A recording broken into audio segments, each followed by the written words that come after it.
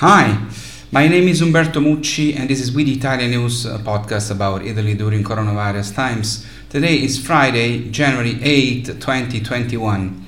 The data updated last night say that in Italy we have vaccinated 412,000 people, 0.68% of the population. The regions where the most people have been vaccinated are Lazio, followed by Veneto and Sicily. The ranking of the regions by percentage of vaccinations made compared to the doses delivered say that in the first three places from the top are Tuscany, Campania and Veneto. In the last three places from the bottom are Calabria, Lombardy and Sardinia. At the moment, Italy is in 7th place in the world for the number of people vaccinated, second in the EU after Germany, but first with respect to the percentage of population vaccinated. The anti-COVID vaccine of the American company Moderna has finally received the authorization to be distributed also in Europe. The first doses of Moderna vaccine will arrive in Italy next week. In the next 3 months will be available in Italy 1,300,000 doses, 100,000 in January, 600,000 in February and 600,000 in March. According to the Italian vaccine plan, the other two tranches of vials will arrive in the second and third quarter of 2021 respectively, with 4.7 million doses at a time. With the contracts that have been signed so far, Italy will be able to vaccinate about 5% of the population by March and less than 20% by June. The situation could change with a green light from the European Agency for AstraZeneca's vaccine soon, but it is unlikely that the 40 million doses ordered by Italy of the AstraZeneca's vaccine will all be available in the first half of the year. It is equally unlikely that the additional supplies of Pfizer and Moderna contracted by Europe a few days ago will be delivered in advance. At the moment in Italy we are in a phase of stabilization of the curve that peaked at the end of November. The descent first slowed, then stopped, and now an upward trend in the contagion is in sight. There is an increase, albeit slow, in admissions with symptoms, in the number of beds occupied in intensive care units, and in the number of positive cases. A study by researchers from Naples in Campania, published in the Journal of Infection Control and Hospital Epidemiology of the University of Cambridge, shows that gargling with hydrogen peroxide combined with a nasal spray and eye drops are effective in preventing and fighting the coronavirus infection in those who have few or no symptoms. The study is based on the daily observation of some patients who tested positive to the swab and then negative after undergoing the therapy that is based on three actions on the pathways of access of the virus in the body: mouth, nose and eyes. In order for the study of Neapolitan researchers to be transformed into a real protocol, it is necessary that it be scientifically tested on a large number of patients, and 200,000 euros are needed. 200,000 euros. The researchers turned to the Ministry of Health in Italy, which replied that yes, the study is scientifically interesting, but that there are not enough resources, meaning not enough money, 200,000 euros, to make it a real protocol. Italy spends 870 billion euros a year, has a public debt of 2,587 billion euros, refuses to take 36 billion euros at zero interest funding from Europe to invest in health, but cannot find 200,000 euros to fund a promising study to combat the coronavirus that has killed 77,000 Italians to date. Neapolitan researchers will do crowdfunding, but this is a disgrace. Italy is in first place in Europe for the number of agricultural business run by young people. In spite of the worsening of the general economic trend caused by the health crisis, the under 35s are investing in the future in one of the most dynamic sectors, agriculture, so much so that analysts are talking about a historic return to the land, which is no longer considered the last resort, but rather a new container where dreams, projects and different skills, sometimes even far from those traditionally employed in the agricultural world, can converge.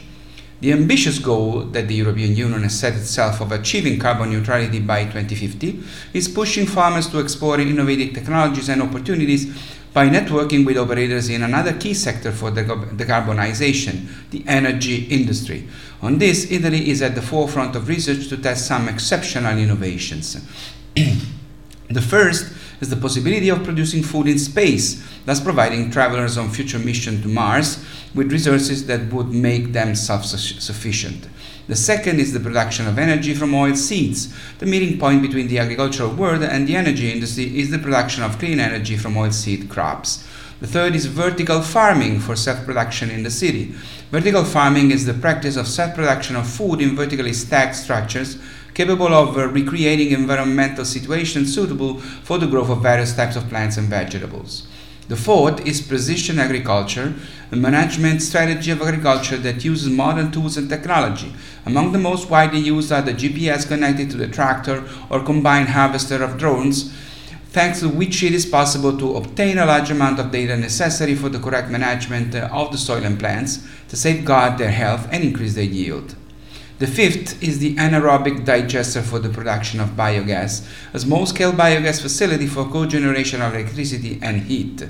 These structures have low construction costs, high profitability, minimal bureaucratic requirements, and operate only with the manure of the barn and agro-industrial waste without the need to resort to biomass outside the company, and without taking away crops instead intended for farm animals.